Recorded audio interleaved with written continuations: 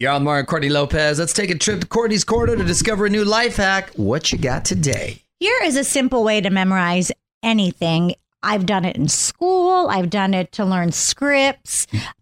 We used to make it a song. When you make things a song, it's easier to remember.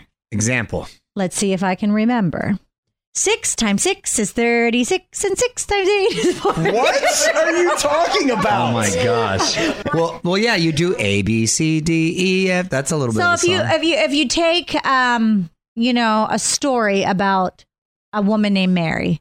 Mary had a little You're just singing the song. So singing is my point is you make it a song and you make it fun for yourself or the kids. Like a jingle. All those jingles you hear on TV about those lawyers that are terrible, but they want you to call them. The numbers at the end, you probably sing with them. I'm trying to think of an example.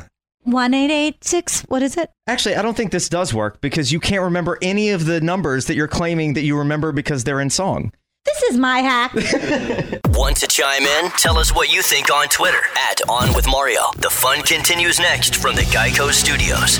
Did you know that right now, Geico is offering an extra 15% credit on car, motorcycle, and RV policies? That's on top of what Geico could already save you. So what are you waiting for? Visit Geico.com to learn more.